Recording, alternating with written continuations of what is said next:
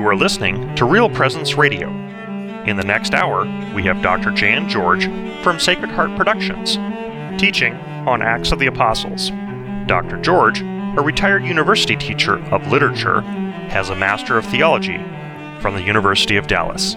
She is here today covering the following three topics, from Acts chapter 9, verse 31 through chapter 11. Peter raises the dead.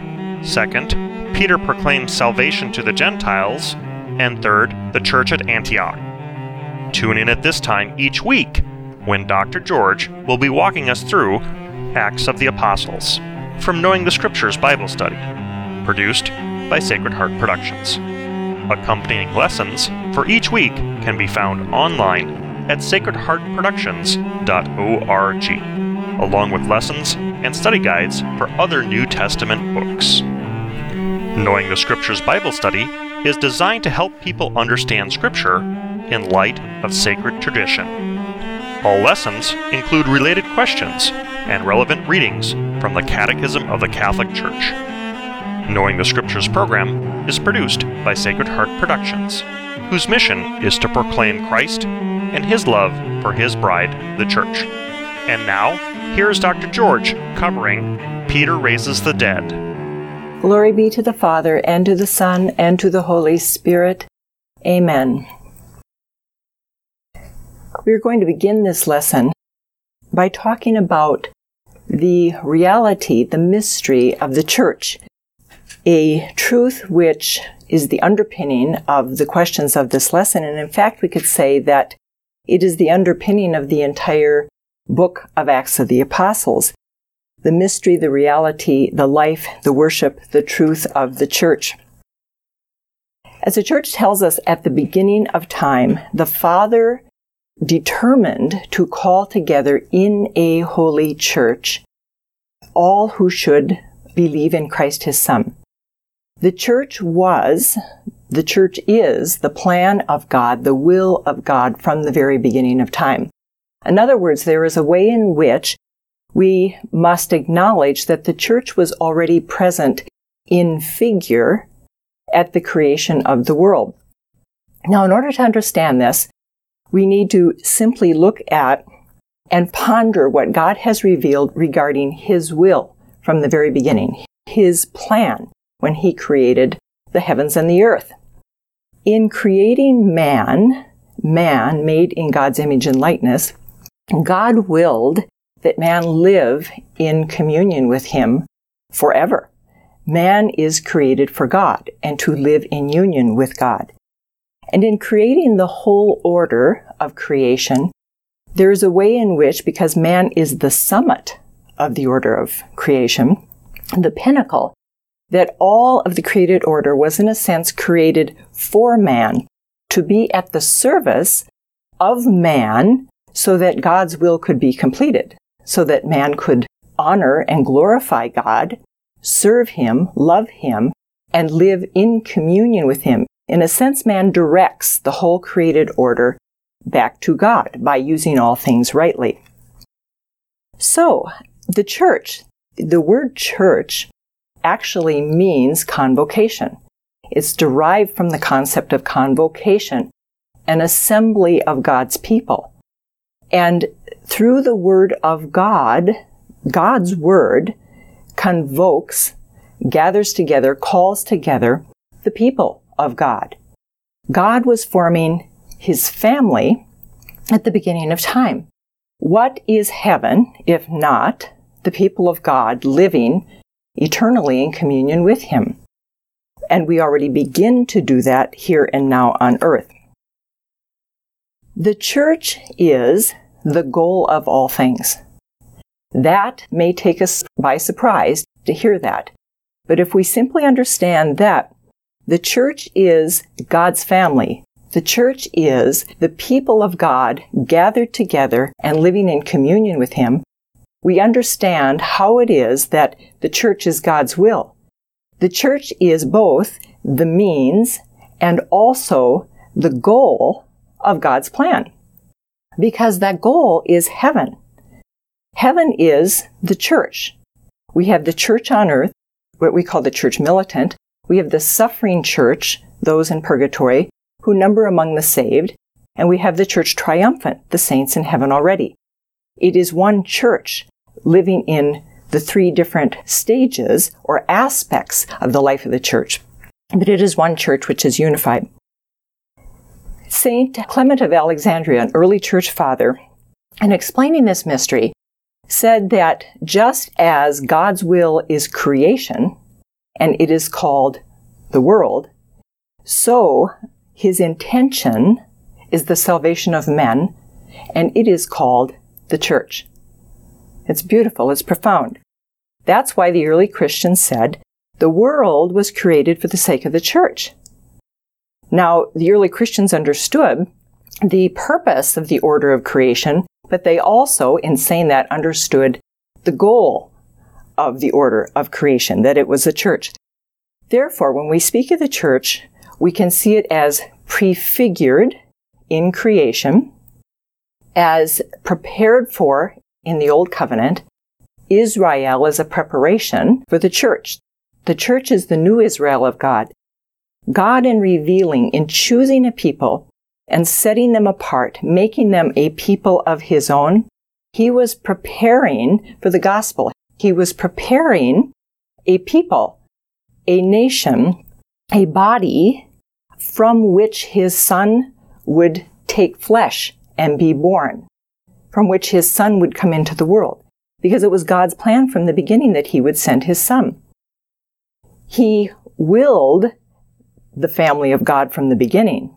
But when man turned away from God, that covenant, that plan of God's was, in a sense, ruptured. And man became broken, divided. There was chaos. How does God respond to that? In his love, he doesn't let man just sit there in that brokenness. God's will be done. He responded by already revealing the gospel, the proto-evangelium. God immediately, in a sense we could say, rushed out to man in love and began gathering him together as soon as the fall occurred. The church, God is still gathering the people to himself in spite of the fall, immediately after the fall. So we have that preparation in the Old Covenant. The church is founded by the words and actions of Jesus Christ. So it is prefigured in creation, prepared for in the Old Covenant, and now in the New Covenant of Christ, his Son, the church is realized. It is fulfilled. It is founded by the words and actions of Jesus Christ and fulfilled by his redeeming cross and resurrection. So the church then becomes a reality. It is born from the pierced side of Christ on the cross. The church is manifested to the world as the mystery of salvation. The church is in the world as the sacrament of our salvation. A sacrament is a sign and also an instrument. The church is the sacrament of our salvation. The church is manifested to the world on Pentecost, manifested as the mystery of salvation, and that manifestation occurs through the outpouring of the Holy Spirit. The church then is revealed and sent out into the world. And finally, the church is perfected in the glory of heaven as the assembly of all the redeemed of the earth. That's what heaven is, simply. It's the assembly of God's family. It is the assembly of all the redeemed of the earth. Secondly, it is worth pointing out the 4 marks or characteristics of the church as one holy, Catholic, and apostolic. Marks, features, characteristics that have been present, which have been essential in the church's formation from the beginning. The church has always believed and understood her identity as one holy, Catholic, and apostolic. It helps us to understand that the mission of the church in the world is not in addition to the mission of Christ and the Holy Spirit. The mission of Christ and the Holy Spirit is brought to completion in the church. It's not as if the church, in the years or centuries following Christ's ascension into heaven, gathered and tried to understand her identity and tried to figure out her goal and her mission and how she should go about accomplishing it. Much like groups do nowadays, institutions, it's a natural human activity that in founding an institution or having a group with a certain purpose, the first thing they do is sit down and they say, who are we? What is our identity? The identity is based upon the purpose. And from that, the group will write a mission statement. But the church does not write her mission statement, nor does the church give to herself her identity. It is Christ himself who makes the church, through the Holy Spirit, one holy, Catholic, and apostolic. The church does not make herself this way. She does not give herself these properties. She does not possess them of herself, as the church says in the Catechism. But it is rather Christ who, through the Holy Spirit, makes his church one holy, Catholic, and apostolic. In heaven, the church in heaven has to be one holy, Catholic, and apostolic. It's essential in order to fulfill God's plan. All of this we have to keep in mind. As we study Acts of the Apostles, God is speaking about this profoundly through divine revelation given us in Acts of the Apostles. In what way is the church one? The church must be a unity. It is the only institution which, unchangeably, has remained one in her creed, in her sacramental life, her life of worship, in her doctrines and all that she believes. You can go anywhere in the world and go into a Catholic church, and one and the same Eucharist is celebrated worldwide, the same Eucharist that was celebrated 2,000 years ago. All the teachings are the same, the doctrines are the same, the creed is the same, the 7 sacraments remain unchanging. So the church is one.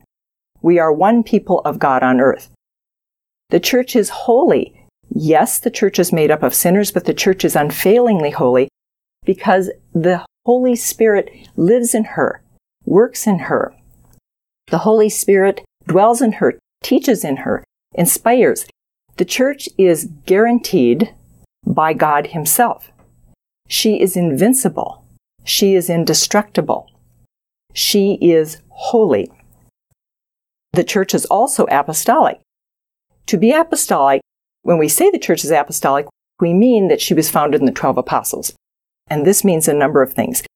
And in fact, you can read, with regard to each of these 4 marks, an entire section is devoted to each in the Catechism.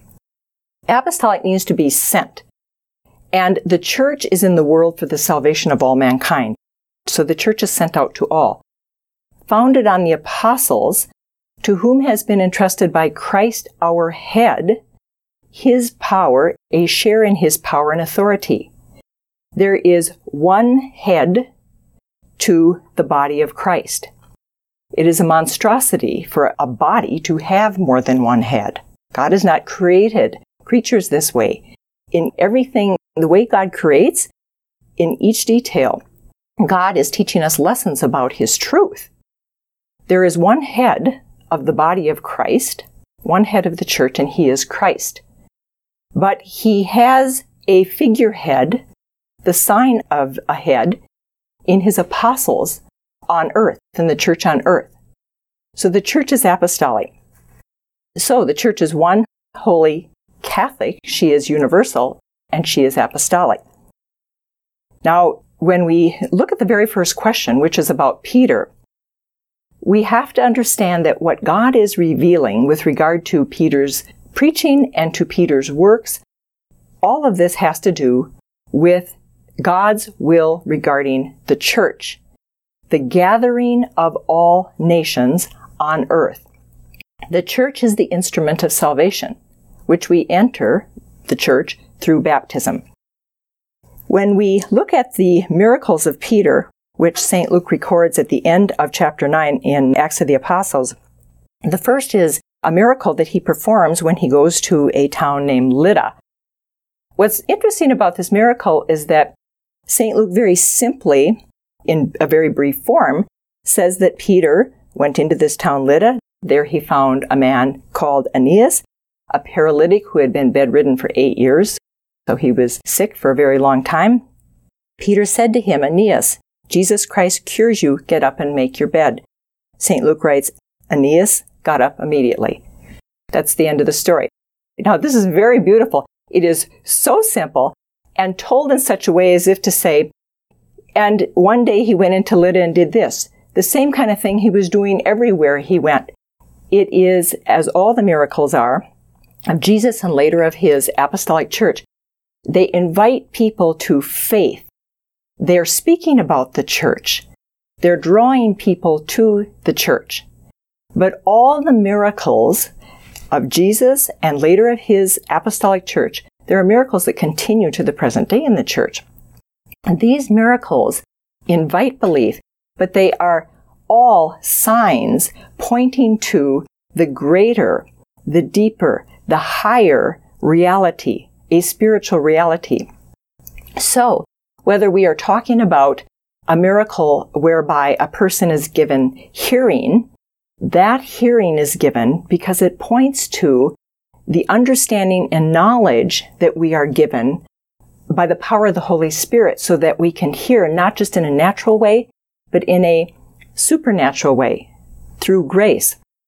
The miracle of sight, when somebody receives healing and given sight, that points to the wisdom and the enlightenment that God gives us through the Holy Spirit.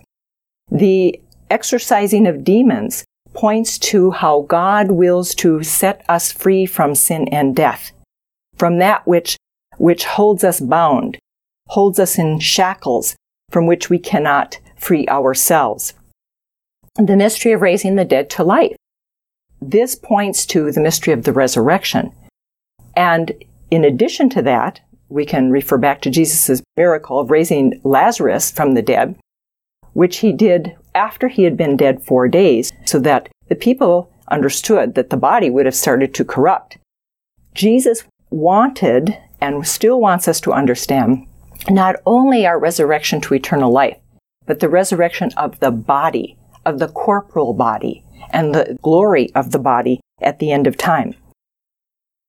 Peter's miracle of raising Tabitha to life, the woman in Joppa, is a miracle that harkens back to a similar miracle of Jesus. St. Luke is deliberate in describing certain of the miracles that the apostles performed in such a way that they recall the actions or words of Jesus. Now, St. Luke does not invent this. He is simply recording. He is aware that when God ordained it, that the miracle had great similarity to a miracle of Jesus, or when Paul later will perform a miracle and it has similarity to an earlier miracle, that all of these are part of one mission of Christ and the Holy Spirit. The apostles sent out to do what Christ is doing, carry on his work, Christ's own work, through Christ's Spirit. It is one and the same work. That's why, as we said a few minutes ago, that the church's work and mission is not in addition to. It is one and the same. It is Christ and the Spirit's work present and being completed in the church. The mission of Christ and his Spirit are brought to completion in the mission of the church. So we sense this in a very profound way in the miracles of Peter that are recorded at the end of chapter 9 in Acts of the Apostles. So the Lord is giving his apostles a share in his own power, and is recorded in the Gospel of St. John. Jesus says that he shall no longer call his apostles servants. He says, I shall call you friends. And why does he say this? Because as he says, I have revealed to you everything I have heard from my Father. When they perform the miracles, in a sense he says, you shall do these works and you shall do greater works yet. They are greater because it is merely human beings performing miracles. They are not divine. Christ is a divine person. And certainly and easily he performs miracles. But the apostles are just human beings. And sinful ones, imperfect ones at that. So Jesus says, you shall perform the same works I do. And even greater ones than these. Because they shall do so by the power of Christ's Spirit. Thank you for listening to Real Presence Radio. If you're just tuning in, Dr. George of Sacred Heart Productions is going through Acts of the Apostles from Knowing the Scriptures Bible Study Program. For lessons, study guides, and more information, please visit sacredheartproductions.org. In this next segment, Dr. George will be covering Peter proclaims salvation to the Gentiles. And now, back to Dr. George. The next question, which deals with chapter 10 in Acts of the Apostles, in this we deal with the profound event of Peter being sent by God to the household of Cornelius. Now, this is a very important event in Acts of the Apostles. It's a very important event in the life of the early church and the growth of the early church. Why? Because Peter is sent to the Gentiles. He is sent to embrace, to welcome, to bring into the church the pagan peoples. We remember God willed at the beginning the salvation of all men. Every person that God creates, He loves infinitely and wills to live in communion with Him forever. God continues to carry on His work the world over. There is a way in which we can say that everything going on in the world right now, except for the wickedness, the sin, everything that is going on in the world right now is about the church. It's about God forming His church. It's about God growing His church. It's about God bringing His people into heaven, where the church will exist for all eternity with and in God. It's all about the church.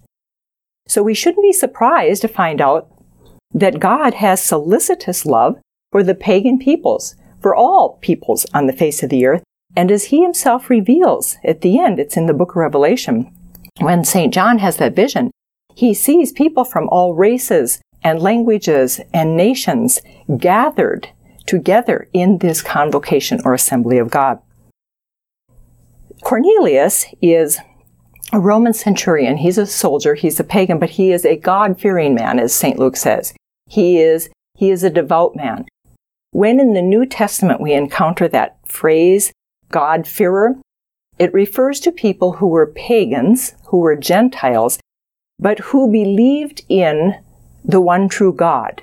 They believed in the God of Israel, but they did not receive circumcision. They did not live in obedience to the Mosaic laws. They did not worship in the temple. They were God-fearers, and they believed in living a virtuous or an upright life. They were good people. They were devout people. They were people of prayer as well. Cornelius is one such person.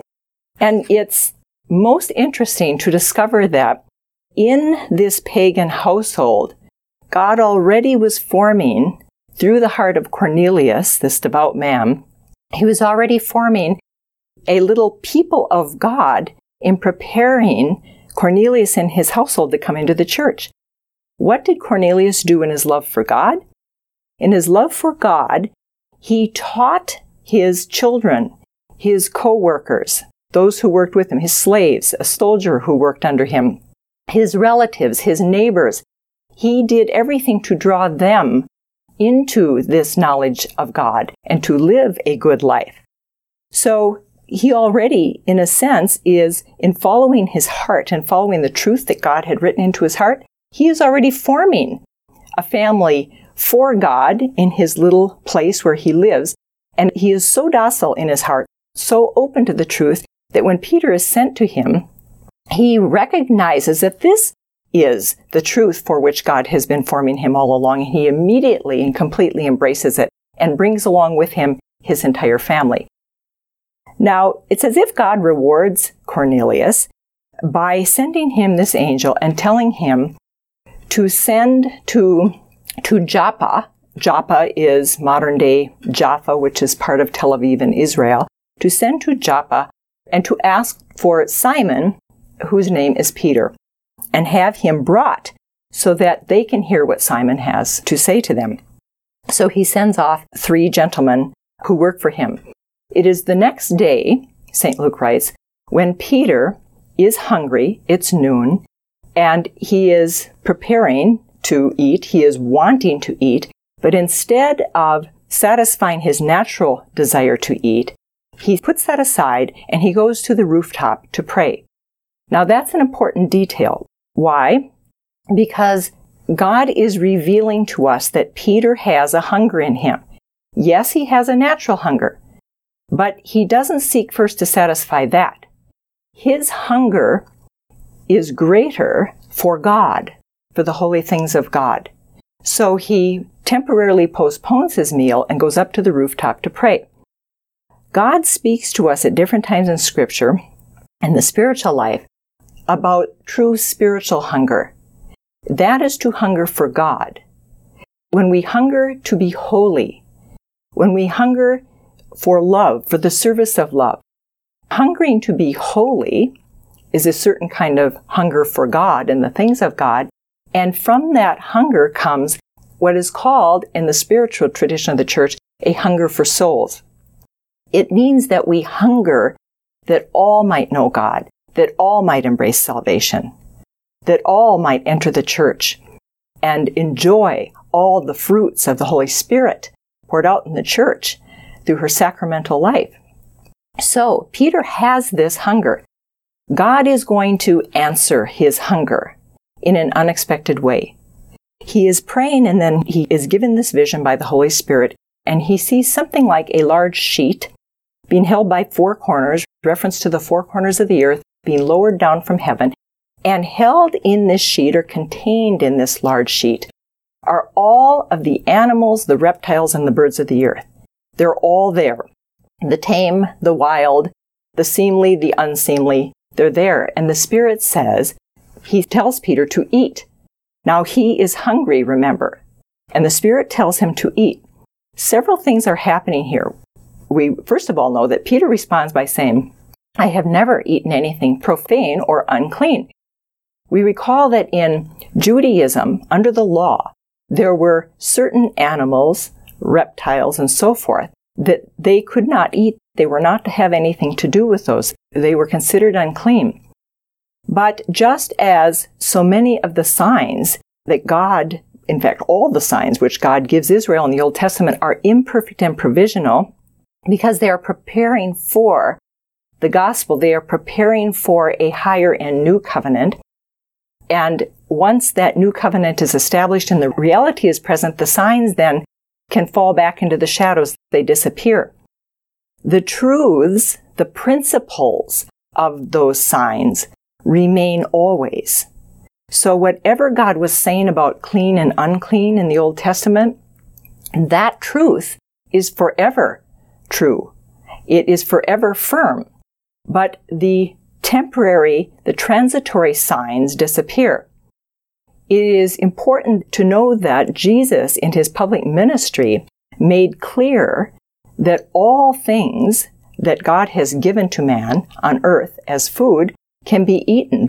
They are clean. He declares all foods clean when he says, in no uncertain terms, it is not what goes into the mouth that renders a person unclean, which is what the Jews understood.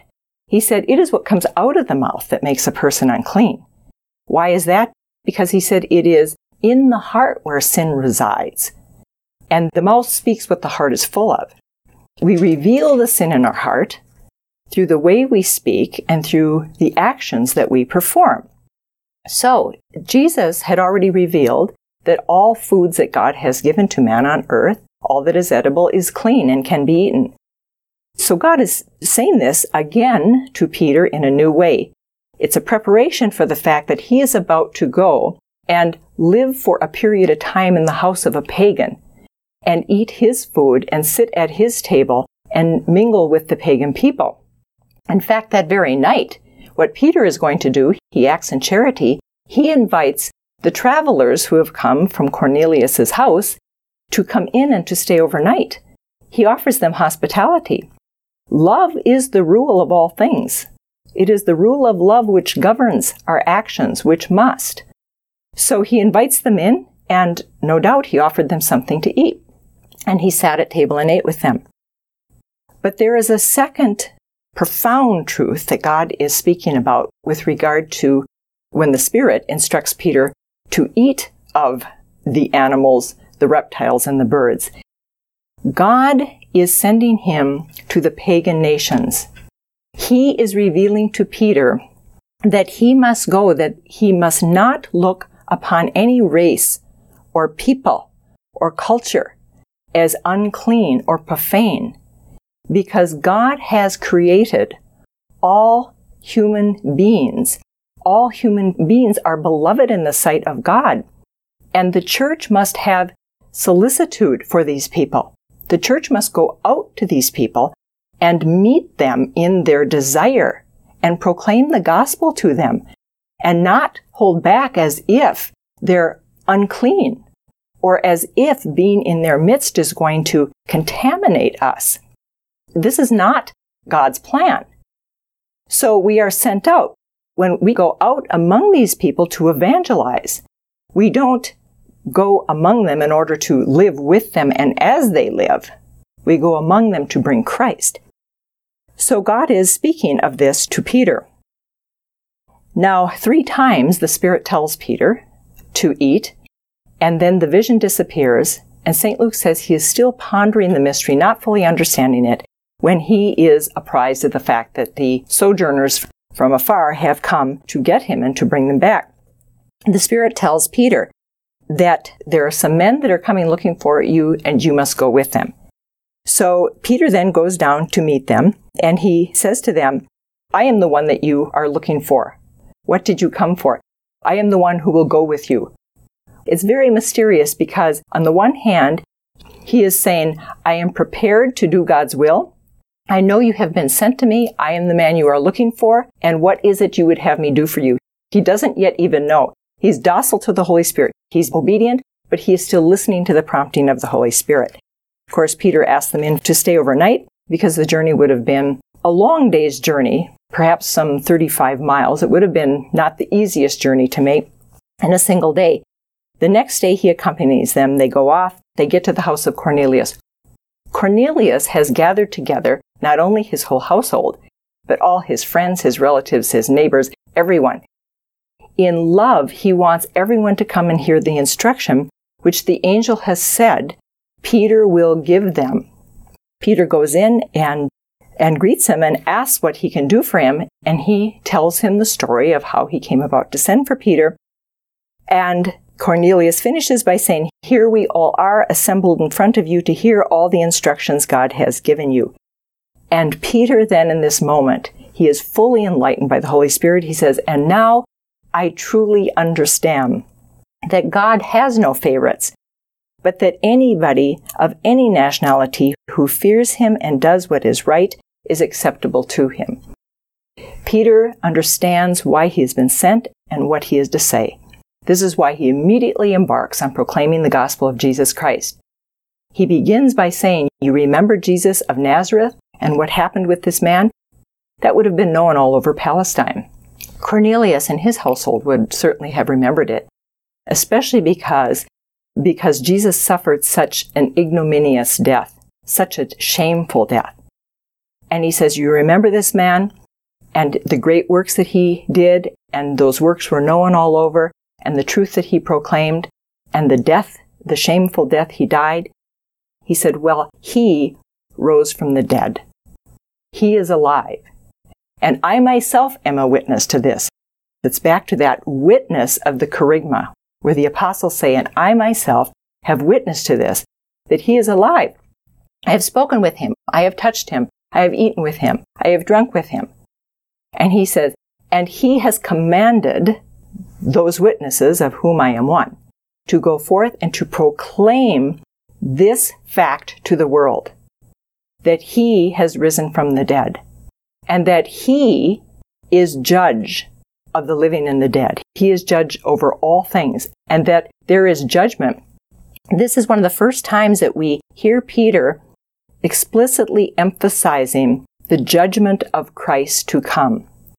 And that judgment, even Cornelius would have known this in his heart, it involves the balance between the virtue and the vice of one's life. So Peter concludes by saying, and all who believe in Jesus will have their sins forgiven in his name. It's very natural then, it leads naturally into baptism. But even before baptism, the sacrament of baptism is celebrated, the Holy Spirit responding to the love in the hearts of Cornelius' household and their faith. They completely, docilely embrace. They hang upon the words of Peter and embrace them, take them in entirely into their hearts. The Holy Spirit comes down upon them as if to say yes to the faith and the hope and the love that the Spirit finds in the house of Cornelius. While Peter was still speaking, the Holy Spirit came down on all the listeners. St. Luke then concludes, and they received the sacrament of baptism. The household then, the ecclesia domestica, which is a phrase the church uses in referring to the little family of believers, which the church is.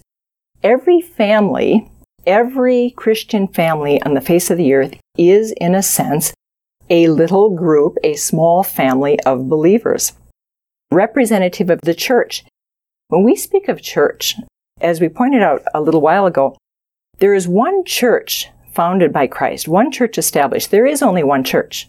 There's one church on earth. There's one church in heaven. There's only one true church, and that's the Church of God. Christ did not found 10 or 50 or 100 churches. Now, it's true that many people, many groups, call themselves church. But as the church herself has pointed out, there is only one church. There can be only one church because God is one. God is not divided. His people cannot be divided. Now, when Catholics speak of being parishioners at a particular Catholic church, Catholics use that word church as they always have, an understanding that they are a small family within the larger one family of God, which is church. When we as Catholics say, I belong to St. Mary's Church or St. Joseph's Church, by saying this, we are saying, I am part of this small family, which is fully united with the one true church, the only one church. So all the others, there are many ecclesial communities, as Pope Benedict has pointed out, existing in the world, but we do not have many churches. Whenever there's division in understanding the truths, in the sacramental life, in worship, in the creed we profess, in the doctrines of our faith, where there's division, then there's separation from the church. There can only be one unchanging church. It's beautiful that in Cornelius' household, God was forming a little family, and already it was a sign of the church, the presence of the church. It was like a figure of the church even before it was accomplished or brought about in God. We must always remember that every person, every family, every race, every culture on the face of the earth, God destines for each and every one of them the same mystery that he gave to Cornelius and his family. God is preparing every heart, every family, for exactly this encounter. We can be open to it and receive the gift of salvation through the sacrament of the church, or we can reject it. But there is no one who on Judgment Day will go before God and say that they did not know God's will. Either we embraced it and lived it, or we did not. When the church teaches that outside the church there is no salvation, what she is teaching about is the fact of the mystery of the person of Christ as the door to our salvation, the one and only door, and therefore the church which he founds for our salvation as the mystery of our salvation, as that sacrament on earth. Everyone who gets into heaven, who enters the church, will enter through that one and only door, whether they are aware of it or not. All those people, so those who know that the church is the sacrament of our salvation and who reject it, they place in jeopardy their soul.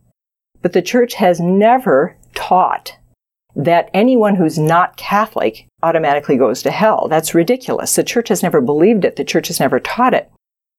But the church has taught that there are many people, good people, God-fearing people all over the face of the earth who believe in God and who serve Him and love Him and who live virtuous lives.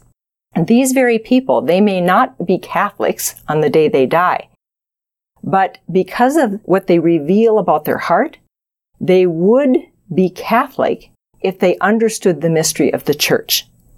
They would have embraced it, just as Cornelius and his family does. Thank you for listening to Real Presence Radio. If you're just tuning in, Dr. George of Sacred Heart Productions is going through Acts of the Apostles from Knowing the Scriptures Bible Study Program. For lessons, study guides, and more information, please visit sacredheartproductions.org. In this final segment, Dr. George will be covering the Church at Antioch.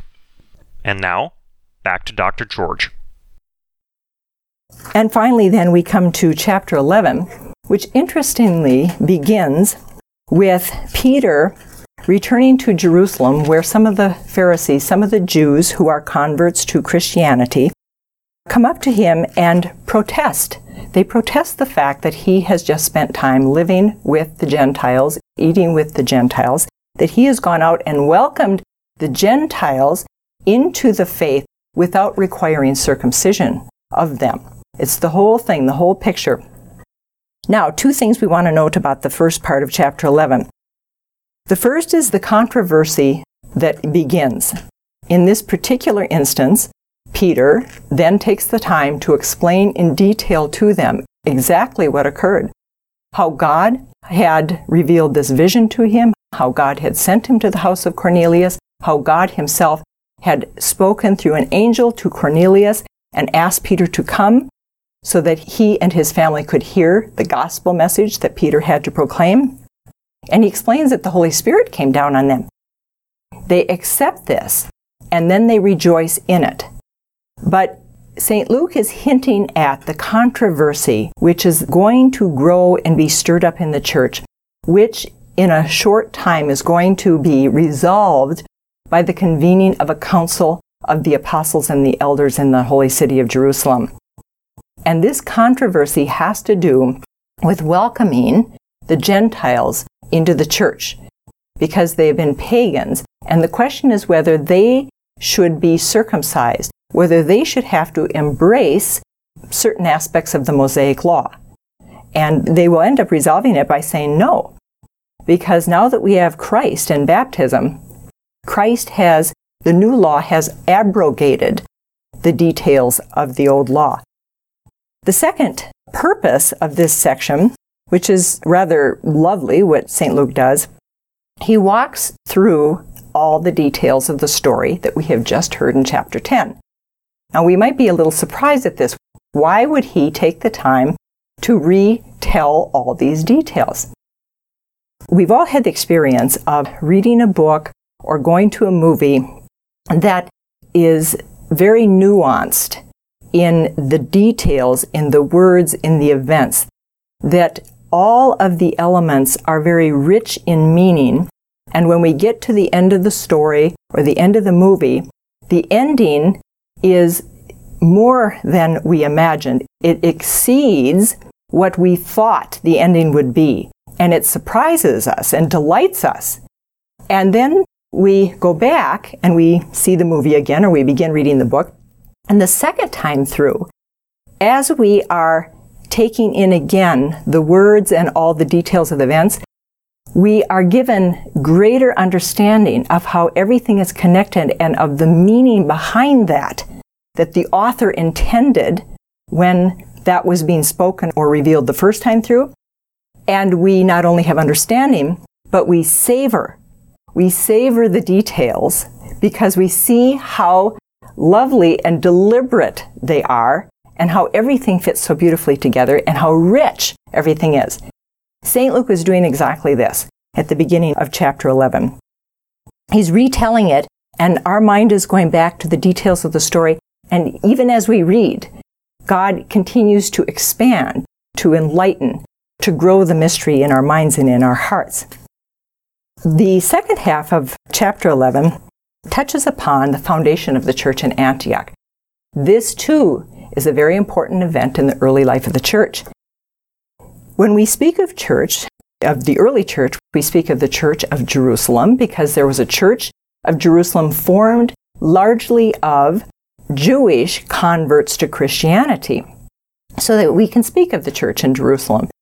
Early in the days of the church, God gathered together many, many Gentile peoples, pagan converts to Christianity, and they were gathered in the fairly large city of Antioch. And it is God's own work. All of a sudden, people start to hear of this community, and they start gravitating towards it, and there is a considerable development of this church at Antioch.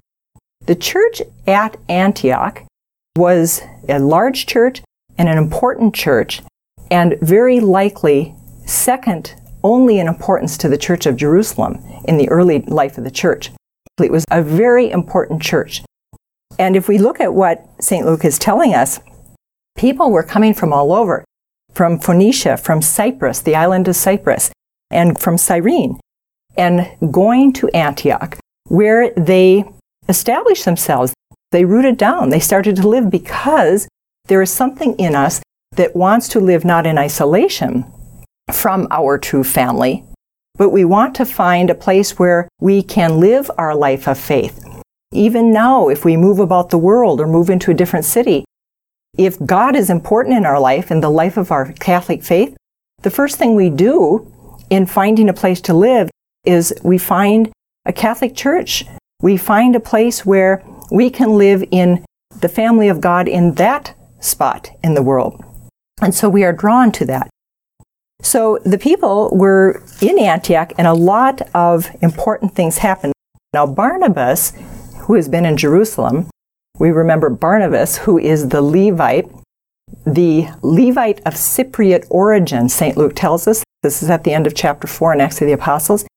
He has spent time now in Jerusalem with the apostles. There are people from Cyprus going there, other Gentile Christians. The apostles send Barnabas. They figure he would be a good man to go there. He can understand these people. He understands their culture. He can help in that church. Remember, it is Barnabas who, when the apostles were hesitant about embracing Saul, it is Barnabas who sort of takes Saul under his wing and who gets to know Saul. They become very good friends. In fact, Barnabas and Saul will travel together on Saul's first missionary journey. Now, when Barnabas sees the marvelous things that God is doing in Antioch, he, knowing where Saul is, goes to Tarsus because Saul has gone there, evidently in sort of a quieter period, waiting for the Lord to show him what to do next. Barnabas goes to Tarsus and brings Saul back to the church in Antioch. And St. Luke tells us they stayed there together in that church a whole year, instructing a large number of people. In Antioch happened also to be a physician named Luke. And Luke comes into the church at Antioch. Luke is from Antioch. We find out from St. Jerome that he lived and worked in Antioch.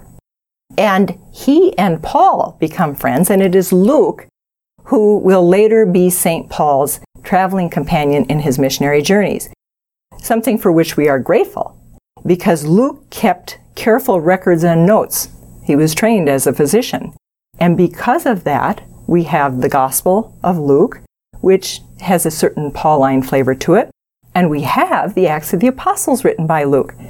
And from this point, or a little later in Acts of the Apostles to the end, we are going to have a recounting of St. Paul's missionary journeys, because Luke had the notes, because he traveled with them. All part of God's plan in handing over to us what God wants us to know about the formation of the early church. And then finally, it was in Antioch where someone by the name of Agabus, who was a prophet, who had the charism of prophecy, St. Luke tells us, who prophesied a severe and universal famine that was going to take place in that part of the world. which did a few years later. And so he's given that charism of prophecy. Now, what do we know about this? First of all, God gave many charisms to the early church, just as he continues to give charisms to the church down to the end of time.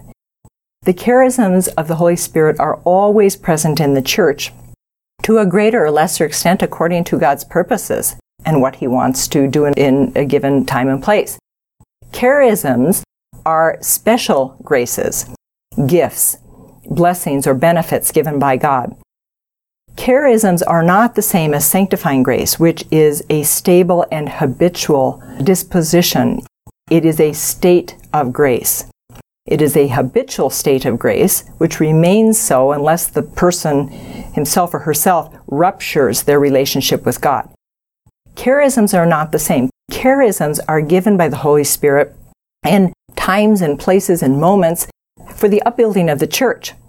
If a person receives a charism, they are not to see that, first of all, as their own property, but they are not to see it as something which they have in a permanent way, which they can exercise anytime, any way they want. If a person has, for example, the charism of healing, that person understands very well that he or she is a servant of God, and they are only too happy to pray with, to pray over other people, to ask God for healing. But they have to leave everything in the hands of God. Even people who have the charism of healing cannot heal all the people over whom they pray, because they understand it's God's will, whatever he wants to do. The same would be true of the charism of prophecy. St. Paul enumerates the charisms in chapter 12 of his first letter to the Corinthians, and they would include, for the most part, utterance or expression of knowledge, utterance or expression of wisdom. These would be charisms given, for example, to the doctors of the church, who have insights, enlightenment, not only to understand the truths of salvation, to understand the scriptures, but they can also explain them in such a way that people can easily grasp the understanding. So they're given these charisms for the upbuilding of the church, for teaching, for example. There are charisms of healing, the charism of miracles. When Peter raises Tabitha to life, he is doing so by a charism given by God. There is a charism of tongues, and that has different types or manifestations. The charism of interpretation of tongues, the charism of discernment, and these, of course, are just like all the charisms given for the renewal, the upbuilding of the church, and the needs of the whole world. Therefore, they are always oriented toward sanctifying grace, towards God's plan, which is salvation. And they must always be at the service of charity. They are always at the service of charity. Through these gifts, the Holy Spirit allows people to associate in a particular or special way with his work, and he enables people to collaborate in the salvation of others. It's an amazing thing. Now, the reasons that God gives charisms, we cannot possibly know them all in this life, but we see the movement of God's hand and we respond to it. When Agabus prophesies the famine that is to come, the church hears it and responds. And what does the church do? They immediately decide to take up a collection, to send relief, so that each would contribute what he could afford, and to send relief to the brothers living in Judea. What a beautiful thing. One of the things that God is certainly doing by having Agabus speak prophetically is that he is binding the church together. He is forming this communion of persons. How lovely that he would send the pagan Christians with relief, with help to Judea, to the church in Jerusalem, to the Jewish Christians. In this, God is building up his church. He is deepening and he is confirming love, charity, which is the ultimate goal of all things, for God is love. Glory be to the Father, and to the Son, and to the Holy Spirit. Amen. Thanks for listening to Knowing the Scriptures Bible Study on Real Presence Radio. Lessons, study guides, and other material can be found online at sacredheartproductions.org. Please tune in next time while we continue Acts of the Apostles. Dr. George will be covering chapter 12 through chapter 13, verse 12, which will include the following 3 topics: Peter's imprisonment by King Herod and deliverance. Second, the Holy Spirit sets apart Saul and Barnabas for his work. And third, Paul's treatment of Elymas the magician. Knowing the Scriptures Bible Study is designed to help people understand Scripture in light of sacred tradition. All lessons include related questions and relevant readings from the Catechism of the Catholic Church. Knowing the Scriptures is produced by Sacred Heart Productions, whose mission is to proclaim Christ and His love for His bride, the Church.